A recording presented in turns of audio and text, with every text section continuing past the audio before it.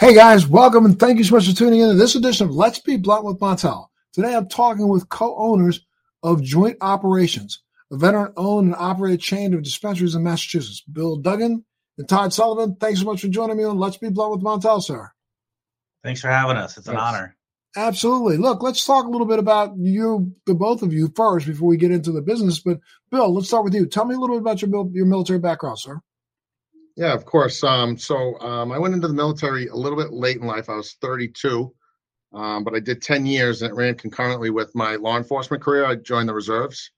In 2010, I deployed to Afghanistan, 2010-11. And right after that, about 2012 is when I got out of the reserves and finished up my law enforcement career as a police officer. I retired about 2 years ago from the police department, and that's when I hooked up with Canopreneur Partners and my friend Michael Scott and Todd Sullivan. Wow. And Todd, did you have military background, sir? No, I don't personally. Both of my grandfathers were military, and my father was law enforcement for 35 years. Mm-hmm. And, let me go back to you for a second, Bill. I mean, what did you think you were going to do when you got out of the military? What did you envision life was going to be like after the military? You were going to be a police officer then? I thought I was going to be a cop till I was 65, but just the environment, the way things were happening around in the law enforcement community, I ended up getting out a little early. And I hooked up my friend, Michael Scott, who, and Todd with Canopreneur Partners. He came to me and he said, what do you think about joining us and doing a veteran-owned, co-owned cannabis dispensary? And I was like, yeah, that's something I can get into. And to be honest, I was kind of getting burnt out. I was ready for a career change. But, it's interesting that you say, you were saying, yeah, I'm ready to do that, because it's interesting, but police officer, cannabis. Come on, explain this. Yeah, absolutely. My dad was a cop in the 70s, and I joke with him all the time. I said, him and my mom are real proponents of the medical use of cannabis, and it's helped them. Of course, when you were up previously, we talked about my mom's MS and stuff, so my dad's a big advocate of it now, and I joke with him all the time. I go, Dad, you used to arrest guys with joints in the ashtrays in the 70s, and now, you're pushing for the medical benefits of this plant, this usage for, all kinds of ailments, and how it's helping the veteran community. I mean, that's not just your dad, but I mean, I'm sure, I don't know whether or not you ever arrested anybody for cannabis use while you were. Yeah. So it's kind of a weird little juxtaposition, don't you think? It is, yeah. Yeah, it was odd. It's really funny. I think Bill has the single best theory I've ever heard about cannabis. We were always told cannabis is a gateway drug growing up, and now that we have data out, we know that's completely false. But Bill has this amazing theory, and it makes the most sense to me of any that I've heard about why the whole cannabis and gateway drug kind of became something that people are talking about. Yeah, so in my career, I just saw, everybody was like, oh, it's a gateway drug. But I believe, I come to really think it's absolutely true, is it's not so much the gateway drug, but because cannabis was illegal, it drove our youth down to the seedy underworld of the harder drugs. They go down to buy pot, wherever they get that from. And then there's the dealers that were down there were introducing them to, the harder stuff, and then the fentanyl and all the other stuff that's out on the street. That's more dangerous, of course. It's no coincidence now that you legalize it in those states, teen use falls, and it hasn't gone up. So you're taking we not just teen use falls, but opioid use falls in every single state that it's legalized in. So we know for a fact, and there's been enough science, and we knew this even back in the 80s. This is like kind of just BS to continue to arrest people. But that's my thought process on it, because we knew the studies that we're talking about right now that validate cannabis as an exit drug, not a gateway drug, were already proven in the 80s and the early 90s. So this is information that was out there, information that our federal government believed in enough to go ahead and give themselves a patent for back in 2002. So, I think there's truth and there's bullshit, and bullshit walks and truth doesn't get to talk. Yeah. Yeah. Right. They get their tax dollars, so they're happy, right? Yeah. Absolutely. So now let's talk a little bit about to you, Todd. your background, you were an entrepreneur since age 18. Tell me a little bit about that. Yeah, so I started my first business at 18, installing above ground swimming pools in upstate New York in the summers to put myself through college. And then every job I've had since then was entrepreneurial. We did register receipt tape advertising in the back of grocery stores. And I worked in the restaurant business for about a decade. And then in 2007, I've always been a writer, and I kind of started writing some stuff about my stock ideas and trades. And before I knew it, I was in the Wall Street Journal and on CNN and CNBC and Fox News, business news it was at the time. And it just kind of took off. And then in 2016, cannabis legalized in Massachusetts. And I looked at this as the next big, from an investor standpoint, the next really big wave of what's going to happen. This is a redo of the internet, but I think much bigger and much more helpful for a lot of people, especially health-wise. But growing up, when I grew up in the 70s and the 80s, I really wasn't convinced or didn't know the knowledge I have now of the efficacy of the plant and what it really does to help people. And when you legalize it in your state, the tremendous societal benefits that come from this plant when you legalize it. Once I figured that out, I said, you know what? Not only as an investor, can you make money, but you can save lives. You can make the world a better place by helping bring this plant to the people. And that's when I got involved full force. I closed my hedge fund at the time. I joined up with Mike here at Cannapreneur, and we just went full force into this because we both truly believe we're not selling an entertainment here. We're selling a product that is helping people change their lives. It is helping people live longer, helping getting people off awful, terrible drugs, and it makes this world a much better place.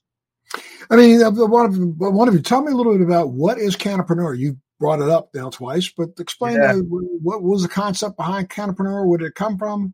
So Cannapreneur is Mike Scott started Cannapreneur in 2019.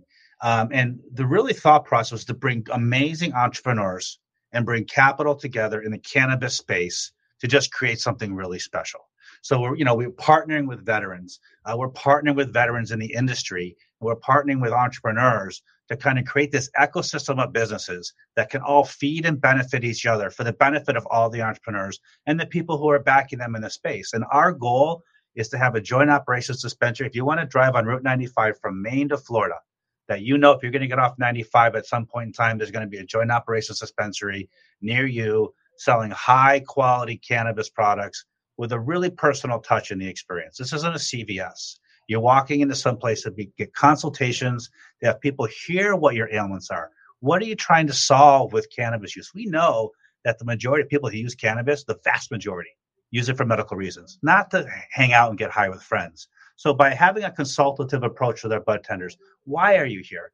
What are you trying to fix? What do you need help with? We can offer them the right products and the right delivery method to give them the maximum results that they can get. So that's what we're passionate about. We're passionate about helping people, whether it be veterans we bring into the organization, entrepreneurs we reach out and help bring up and help.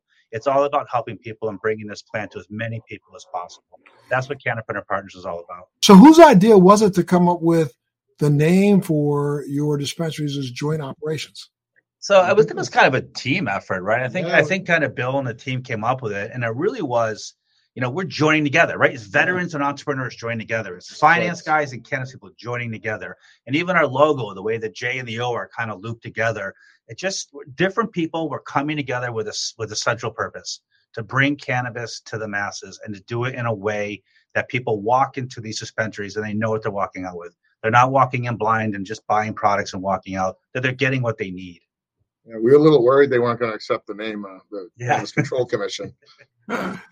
Wow, yeah, because you got the word joint in it, right? Yeah. But we described it. You know what? I mean, everyone complains about regulators, but I think in Mass we're pretty lucky. They're pretty responsive and pretty. They hear you when you talk. I guess that's all you can hope for. Absolutely. Well, Bill, I mean, let's talk a little bit about when did you become interested? Again, you got out of the policing, but I mean, were you just sitting around one day and saying, who called you and said, but I've been friends with Mike for several years. I think we went on like 16, 18 years, something like that. And I knew he was up to stuff like this. He's always working in some new business venture. But when he came to me, we got into, he was driving racing cars and stuff like that. And I was hanging out with him, and his dad was into it, but his dad's prior military. And so him and his dad and I would always hit it off and have war stories to talk about and stuff. So I was always talking about helping veterans in a way. I have a lot of friends suffering from PTSD. The effects are pretty bad. I'm currently out with a back injury, my bulge disc, which because I'm still in the when I got out of the law enforcement, I'm still in the National Guard, and I'm currently out with a back injury and now unable because of the drug testing and federal regulations that I can't use cannabis to help any of my ailments. So I'm kind of pushing for that federal legalization where I know will help sleeplessness, PTSD, all kinds of joint and back pain, all the benefits that cannabis has to offer to the veterans that it's hard for them to get. As a veteran, though, I mean, I know that you're able to utilize cannabis in states that have a legal medical program going on without being a fear of losing your VA benefits. Sure. Are you worried about your? Because currently I'm still active in the National Guard, so we still get yeah. Got it. So, I mean, what sets joint operations apart? I mean, I of course, the founders do, but what are you hoping that will set you apart when it comes to, what you provide to consumers and those kinds of things? Stay with us. We'll be right back. Do you want to know how to become a social media influencer, how to grow an online business, how to make money from your laptop and build a profitable online company? Well, I'm going to show you how in my podcast, Living the Red Life. I built $1 million company at the age of 25, a $10 million company at the age of 30, and now I'm the A-list celebrity marketer that speaks around the world on how to transform businesses and make them profitable using Facebook ads, marketing, social media. My name's Rudy Moore, and I'm super pumped to bring you my podcast, Living the Red Life. I know this is going to become your new favorite podcast, and I'm going to show you how to grow a profitable online company step by step every single week. The customer service. I know I just said to Todd, we were talking about it, and my mom was up on the soft opening. We had family and friends up there, and she was walked through the whole buying process, the whole shopping part of it. And she walked out of there with a smile on her face, and she says, I've never, had an experience like that before. And I said, that's where we're going to focus, is the customer service and the products that we're going to sell up there. And she just loved it. Yeah, there's a large part of the population that is really nervous or scared to walk into a dispensary. They haven't bought cannabis, and many people haven't smoked it in 20 or 30 years, and they just don't know. So we make it a point in our dispensaries, and Bill's a big proponent of this, that every single person gets their handheld if they want it through the process. Just, describing the various products we have, how they affect you, how they can help you with what ailment they're in for. It really is. It's the first time you're buying something that many people haven't used in years or used in their entire life, and they're nervous and scared about it. And they need to be educated as far as what they're taking and how to take it. And that's something that, Bill insists on. And that's something that, we really hope that everyone that walks in our dispensary walks up being like, you know what, I learned something today, and I'm confident this purchase is going to help me. Well, that's the one thing we've been doing this podcast now for 2 years, and we've done well over almost 200 of them. And it's something that I harp on probably, 80% of them, is the fact that I think the biggest disservice that this business has done to itself is our lack of education to the consumer. We don't, we complain about Big Pharma, but, complain all you want. Big Pharma's figured out how to do something right. That's the reason why Congress stays off their back. And the fact that they can shove any bullshit product down your throat that they want 24 hours a day on television, whether it works or not, they can advertise, market you, turn you into a lemming, and force you into a doctor's office begging for something that you don't even know if it works. And Congress says nothing about it. Yeah. And you put the word joint in your title of your name. Next thing you know, you got administrations and municipalities coming down on your head like crazy. Yeah. Yeah, it's nuts. I mean, the whole thing is nuts. I mean, even you go back to the veterans. I mean, Bill can't use cannabis because he's still active duty, but they can give him a cocktail of pills that make him feel horrible, and that's perfectly okay to do. But sure, he can't use a plant. I mean, I do a lot of work with the VA. I'm doing a lot of work. I've been doing a lot of work with DOD, continuously for the last 20 years.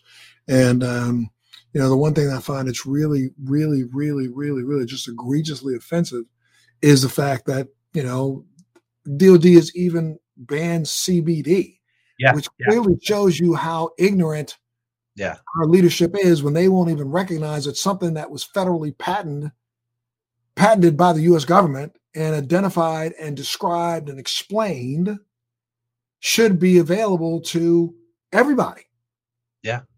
Yeah, absolutely. I mean, we send our sons and daughters and mothers and sisters and husbands and sisters overseas to die. The very least we can do is let them take a plant that doesn't kill anybody and makes them feel better. I mean, it's an extracted portion of the plant that doesn't do anything other than medicinal value. Yeah. Right? It's immoral. It is. Absolutely. What would you guys like to see? I mean, now you've been in this business now for how long? A year and a half, 2 years when it comes to opening your dispensaries? I mean, you just launched the brand new one, right? Yeah. We just opened last Monday. We have another one on the way in a couple months in October. For us, it's really the veteran access. It's really for us is our big issue right now is veteran access. I mean, like I just said, we can send people to foreign lands for years at a time and under horrific conditions, and then they come home, and rather than let them use an all natural plant that we know is proven to help, we put them on cocktails of opioids and alcohol, and we somehow throw up our hands and say, geez, I don't know why that went wrong. We know it's going to go wrong. History tells us it's going to go wrong. And, veterans are Black, they're white, they're Hispanic, they're Asian, they're gay, they're straight. They're a microcosm of the U.S. society. And you're not helping any one group by helping veterans. You're helping us all. And you're helping people who volunteer to put their lives on the line for this nation. You have a moral responsibility when they come home to do everything possible to make them feel okay and to heal them, not treat, not mask, but heal. Cannabis heals. Opioids just treat. Opioids just dull the sensation. They dull the pain. Cannabis helps heal. CBD helps heal. I think that's what we have to do. And Bill's passionate about it, and he's all over this. So we're always doing veteran events, telling vets about it and helping them get access.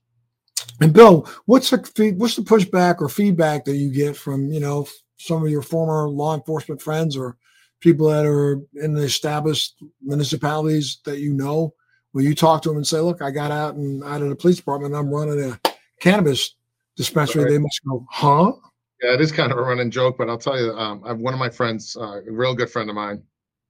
He's attached to the DEA, and he said they not only could they not care less about cannabis, even cocaine. They're like that. Everything's all fentanyl and all the opioids and stuff like that. I mean, well, we got to remember, cocaine is a Class 2 drug. Right. Yeah, cocaine. Schedule 2 drug, not Schedule 1, Schedule 2. We got, so you got cannabis that's vilified as a worse drug than cocaine. Are you kidding me? But that people don't know this, but doctors can still prescribe cocaine. I didn't know that. Oh, you definitely can. If you go to a hospital, a doctor can prescribe cocaine as a pre-surgical sedative. They can dig. There is a component of cocaine.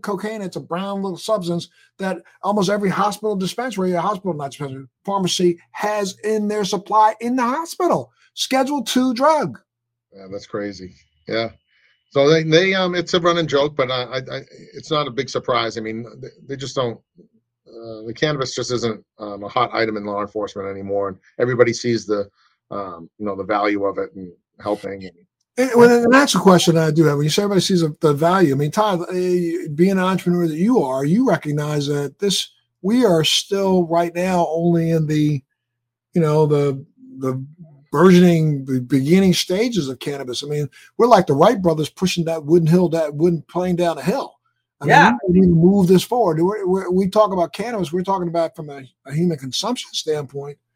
But cannabis, we know the hemp plant has close to 2,500 different uses. Everything from, you can turn a cellulose material of hemp into graphene, and it has a greater electrical storage capability than graphite. When you look at hemp fibers being used for insulation, they have a greater insulation property than what we use now in the synthetics that we create. We're not even scratching the surface when it comes to hemp. I mean, most people don't even recognize the fact that America was built on hemp, wasn't built on tobacco, wasn't built on cotton, was built on hemp. When this country was first formed in the late 1600s, early 1700s, you were considered unpatriotic if you were a farmer and you didn't grow hemp. Why? Because hemp is responsible for everything from the ropes, the sails. The word canvas comes from cannabis. All the things that clothing, the entire Revolutionary Army was clothed in hemp fibers. The only thing the North and the South had in common was that the majority of their uniforms were also made of hemp fibers. I mean, it's just so ridiculous that we allowed two assholes, William Randolph Hearst and Charles DuPont, to follow the racist diatribe of Anslinger and create something that would give them a re-enslavement tool. We should be looking at this as a product of the future, not of the past. Yeah, it's a reusable product of the future, right? You plant it on the same ground every year, and it cleans the soil. Hemp is an amazing plant. How about the fact that we've known that the Russians have been using hemp to try to deradiate the ground under Chernobyl? I guess they're prepared to do it again here in the Ukraine because they keep dropping bombs on next to the nuclear power plant. So I guess they're going to get into a big business. But you can actually leach radiation out of the soil. Yeah. It's nature's cleaner, and when you plant it, it cleans that soil like nothing else. And it makes better ropes, it makes better clothing, and Henry Ford made a car out of hemp in the early 1900s before it was illegal, and the car ran great, by the way. Currently, I don't know if you remember Isaiah Thomas, right? Oh yeah, basketball player Isaiah Thomas. Isaiah Thomas started a hemp company, cannabis company out of Colombia, South America. It was originally called One World Pharma. It's now called One World Products. They literally have 1 million hectares under contract. Wow. In Colombia to grow hemp and cannabis, and have signed contracts with multiple European car manufacturers to start making hemp plastic for their dashboards, seats, door panels for cars. Yeah, it's stronger and it lasts longer than plastic, and it'll biodegrade over time. Plastic won't. It's and once it starts to biodegrade, it still has the ability, did you know this, to sequester and pull in CO2? I didn't know that when it biodegrades. Dried up hemp can still sequester CO2. That's amazing. It's just as bizarre as you could be. And I mean, right now, if we were smart enough, everybody complains about what we're doing about whatever you want to call it, whether it be global warming, climate change. I don't care what you call it. I'm not a politician and I don't give a shit. I only give a shit about what it's leaving for our children. If you remember, just think back in this country, especially up in the Northeast, people used to allow vines to grow on their houses. Yep. All on the outside of your house was vines. If we were to right now take every public owned municipality kind of owned building, from parking structures to government owned buildings, and just planted hemp on the outside of those buildings, we could be sequestering more CO2 than all of the rainforest. That's amazing. And we could literally impact global warming just like that. Yeah. And make you healthy. Come on, man. So now let me ask you a question about joint operations. Do you have your own brands? I'm going to say, for 100% complete disclosure, you're carrying my brand in one of your stores. Hopefully you'll carry them in all of them. But are you coming up with your own brand? Have you started doing that yet? We are. So we're in the process of acquiring a micro license cultivation. They have an award-winning Cannagar in the state of Massachusetts, and we're also coming to market with our own production facilities, which will be doing our own products. So the short answer is not yet, but we will. Good. But we will. Well, what's Cannapreneur's vision beyond Massachusetts? Is there vision outside of the state of Massachusetts? East Coast. So right now, 40% of the U.S. population lives in a state that touches the Atlantic Ocean. And right now, Maine, Massachusetts, and New Jersey are the only adult use cannabis states that have open dispensaries on the entire East Coast. So our plan is to just follow legalization down the East Coast. Within the last year, New York, New Jersey, Connecticut, Rhode Island, and Virginia all legalized. We think Delaware, Pennsylvania are next on the list. And we're even seeing some of the southern states, the Carolinas, the Georgias, starting to have talk about legalization of cannabis in their states. So, once you see the red states in the Southeast start flipping, the rest of it's going to go automatically. And the politicians, it comes down to tax revenues, right? Mm-hmm. Every state that's legal, you get more cannabis tax revenue than you do alcohol tax revenue after about a year and a half. But I guess that's also, though, what's forced the gray and black market to be so prolific. I mean, we look around the country right now in California, the gray and black market. I mean, what's the estimate? Last year alone, the estimate was that cannabis sold in the legal markets $25 billion worth of product. Probably more closer to $60 billion in the black and gray market. And as we continue to allow our politicians to be as dumbass as they are to drive the price up for taxes, we drive the black market. Yeah. It will help us cooperate. Yeah, that's an interesting comment, and it really goes down to state by state regulations, right? I mean, California has regulations, but unfortunately, they don't they don't implement or enforce them. I mean, you and I could go open an illegal dispensary in California. Maybe we get caught. Maybe we don't. If we do, maybe it's $1,000 fine. Maybe they take our product. Either way, next week we're someplace else doing the same thing. We have no fear of prosecution.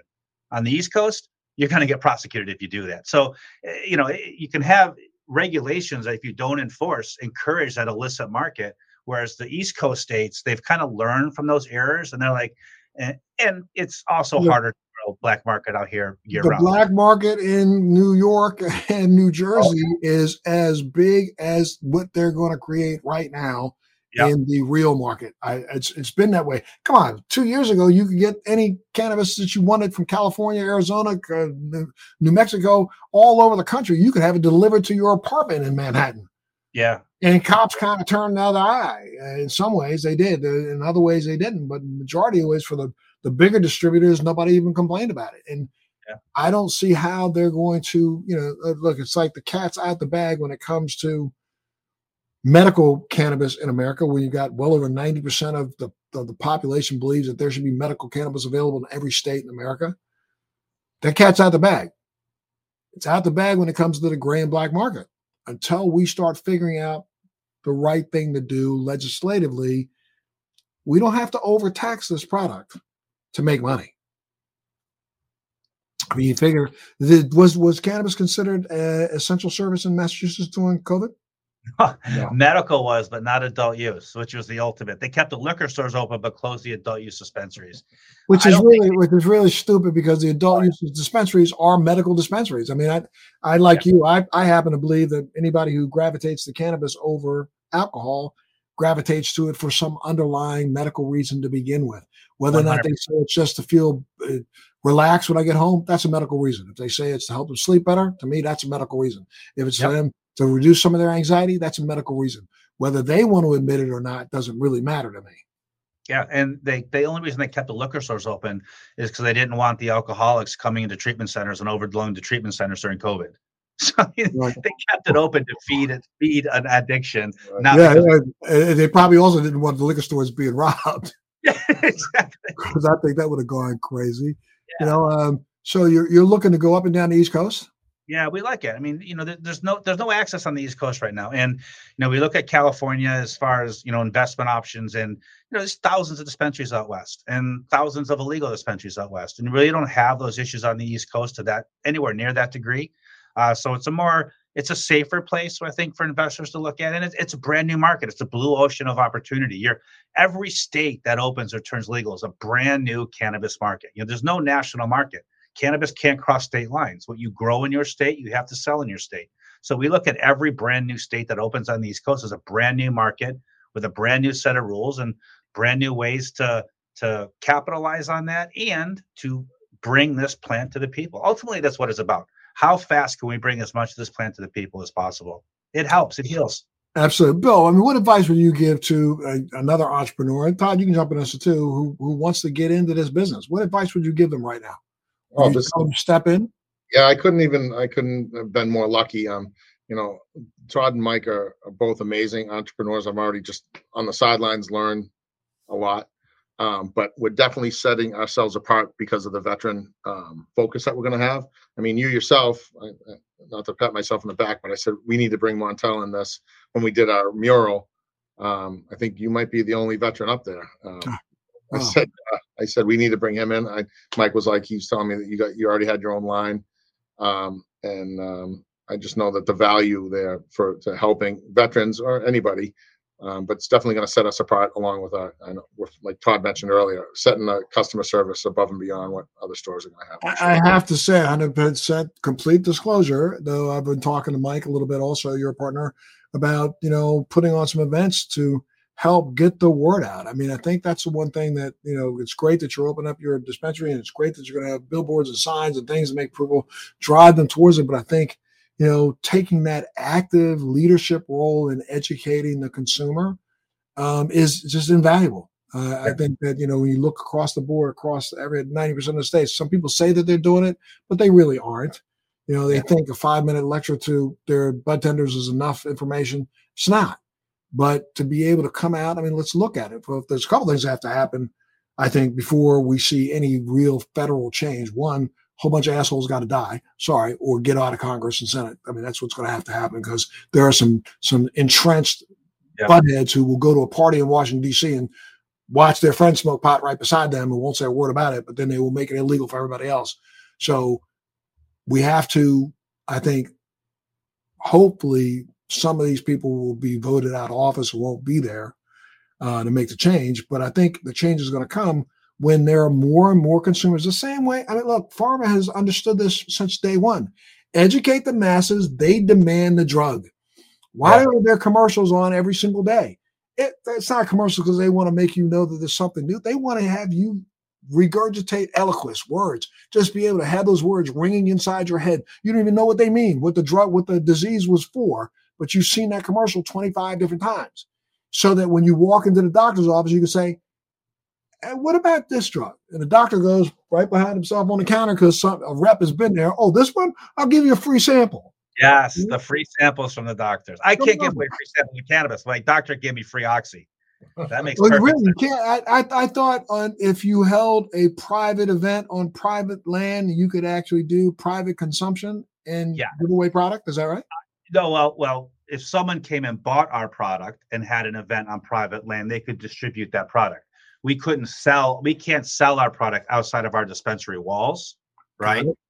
So we could sell it to the group having the event, and then they could distribute it for free at their place. But yeah, we can't give someone a joint to try to see if they like it. Wow. Yeah. But my doctor. It's kind of odd though when you look at every state's legislation. Very different. A little different.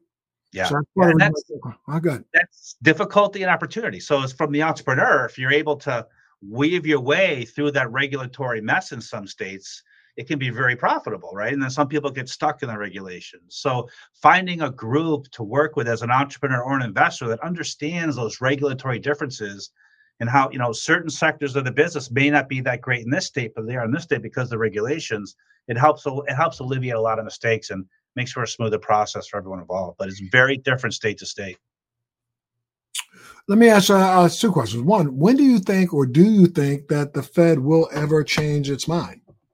So we came out last June and said if it didn't happen, that we said that we thought after about watching Biden, come out 4 or 5 months and Schumer coming out and saying he's going to pass a bill. I think skip women. I'm sorry. Biden was so full. I'm so sorry. I don't mean to disparage the president of the United States, but so full of shit along with him and the vice president, because, all that crap that they talked before they ran for office and the election, the election day happened, all that crap they talk about. Well, the first thing we're going to do in our first 100 days is that we're going to figure out legislation to decriminalize. Shut up. I felt like smacking him. You get no argument. That's why I felt like smacking him. I didn't mean I felt like smacking him. I'm not threatening the president or the vice president. I'm just saying. Literal. Yeah, no, we agree completely on that. And actually, we have a problem with Schumer because the senator in the U.S. Senate who takes the most money from pharmaceutical industry, Schumer. And he can't manage to get a bill filed. So I wonder if that's a relationship. But yeah, I mean, really, right? So we said that if Democrats are losing at the midterms, they start to raise the issue again. It's kind of happening like clockwork. If they don't pass something before the midterms, which I don't think they will, it'll be the next administration. Or maybe Biden does it on his way out the door, executive order on his last day in office. It'll be the next administration. Like that clown still said about 3 months ago that it was a gateway drug. I can't imagine him doing anything at all favorable for cannabis. I've been saying it all along. I'm telling you, right now the other party is just looking at issues that they want to kind of make sure they hedge their bet a little bit. Remember, there was more pot smoked by people who ran into the Capitol than there were cigarettes. Yeah. There was more pot smoked in that crowd listening to the speeches than there were cigars. Yeah. So, I think if the wrong-minded, right-minded, whatever you want to say, decided to push for an initiative around cannabis, I think that could actually win an election, move an election. Your largest voting demographic coming up are millennials and Gen Z. That is a top 2 or 3 issue for them is cannabis legalization. If you're a Republican president, you could steal that issue from the Democrats if you wake white and say, now you're a hero to the largest voting demographic. Politically, it makes perfect sense. Absolutely. I see you kind of you're sitting there just kind of smiling over there, Bill. What's up? What do you think? No, I think he's absolutely right, and I think it has to be done sooner than later. And like I said, I have a lot of veteran friends that are, either they do use it and it helps them, or they want to, and they're just waiting for that legalization. And we did a podcast with a vet out of Georgia, who had to be anonymous because it's illegal in the state, and he flat out said, he goes, I was coming home, I was taking a bottle of pills and a bottle of vodka to go to bed. He goes, I would have been dead in a year. Because cannabis saved my life. He just flat out was just say it. He went back to school. He got 2 degrees. He's got a successful computer company that he founded. And he's like, 3 years ago, I was drinking a bottle of vodka and taking a bottle of pills to go to bed. He goes, I was dead. I was a walking dead person. And he's alive today. He says, only just because of cannabis. He is off all his drugs. He doesn't drink. He's incredibly successful, and he's a vet. And I think there's more of that out there. Legalize the damn plant, or just give veterans access to it. And you're going to see many, many more stories like that. Well, I got to tell you, the veteran community is finally starting to change a little bit. I did a program speech in Hawaii and literally met with the regional director for all the VA in the Pacific, and they allowed us to hold a conference on the VA property about cannabis. Wow. Which has never been done before. They've never held a lecture on VA property on cannabis, and we were able to do that. Dr. Sue Sisley was there with me. We were together. AMVETS was there. They put it on, and it literally had a long conversation with the, regional commander about possibly having them be the home of a double-blind study that Sue Sisley might be able to write for them. And the door's open for a conversation, which before now has never been heard of. Yeah, that's incredible. That's incredible. There was a study here done in Mass a few years ago, I think 2019. UMass Amherst did it. Steve Mandili, he's a former vet. He's a selectman and also in the cannabis business in Massachusetts. He got together with a group and they interviewed, I think it was 1,000 vets in Massachusetts. 90% of the vets said cannabis either made their life much or significantly better. 9 out of 10. I mean, you don't get numbers like that with any drug. You just don't. And you especially don't get that with a plant, all natural thing. I mean, it's a no-brainer. It should happen. Every study comes out and says the exact same thing. It's incredibly helpful to veterans, and there's not the negative side effects that current treatments give them. Opioid cocktails don't ever work. They don't ever work. No.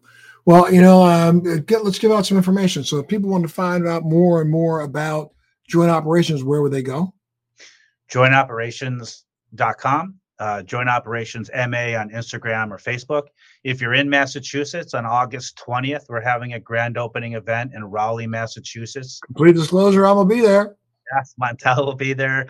Kevin Harrington from Shark Tank is going to be there. We have some other celebrities who are going to show up. It's going to be a great day. I believe, Montel, your group's going to have a booth with all your products on display. So we can talk about the healing powers of those. Food those and music, items. right? Food trucks, music, bands. Food trucks. We have a whoopie pie truck, so everyone's going to want the whoopie pies. There you go, for sure. And then, okay, that's for joint operations. If people wanted to, let's say, reach out to the two of you, where would they go? Same email address?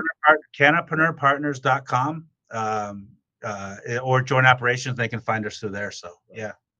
And I'm Todd Sullivan on Twitter, so that's easy to remember. All right, well, for sure. I can't wait till the 20th to come back in town. And I've got to tell you, I've had just a really phenomenal time in Massachusetts. I'm carried by lots of dispensaries. Your dispensary was really one of the highlights of my entire visit there. But without a doubt, I think there is a real community in Massachusetts around cannabis that needs to get more information and, I think are strong and could actually step up to the plate and force some of the politicians to listen.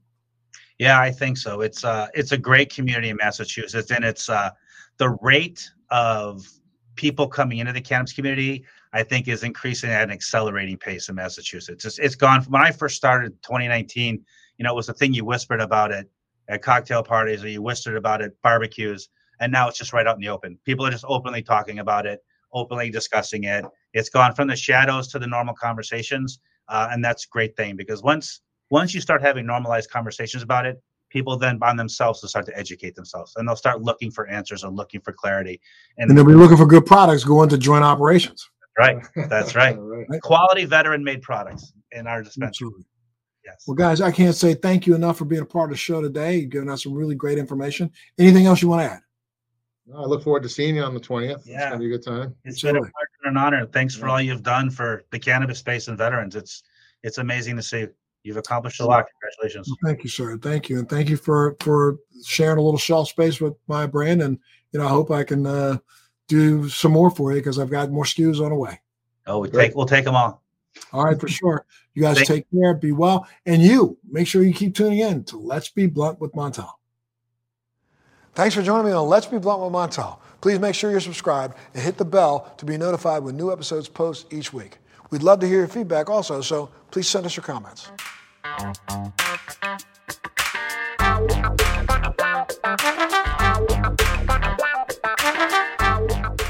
Thanks for listening to today's show.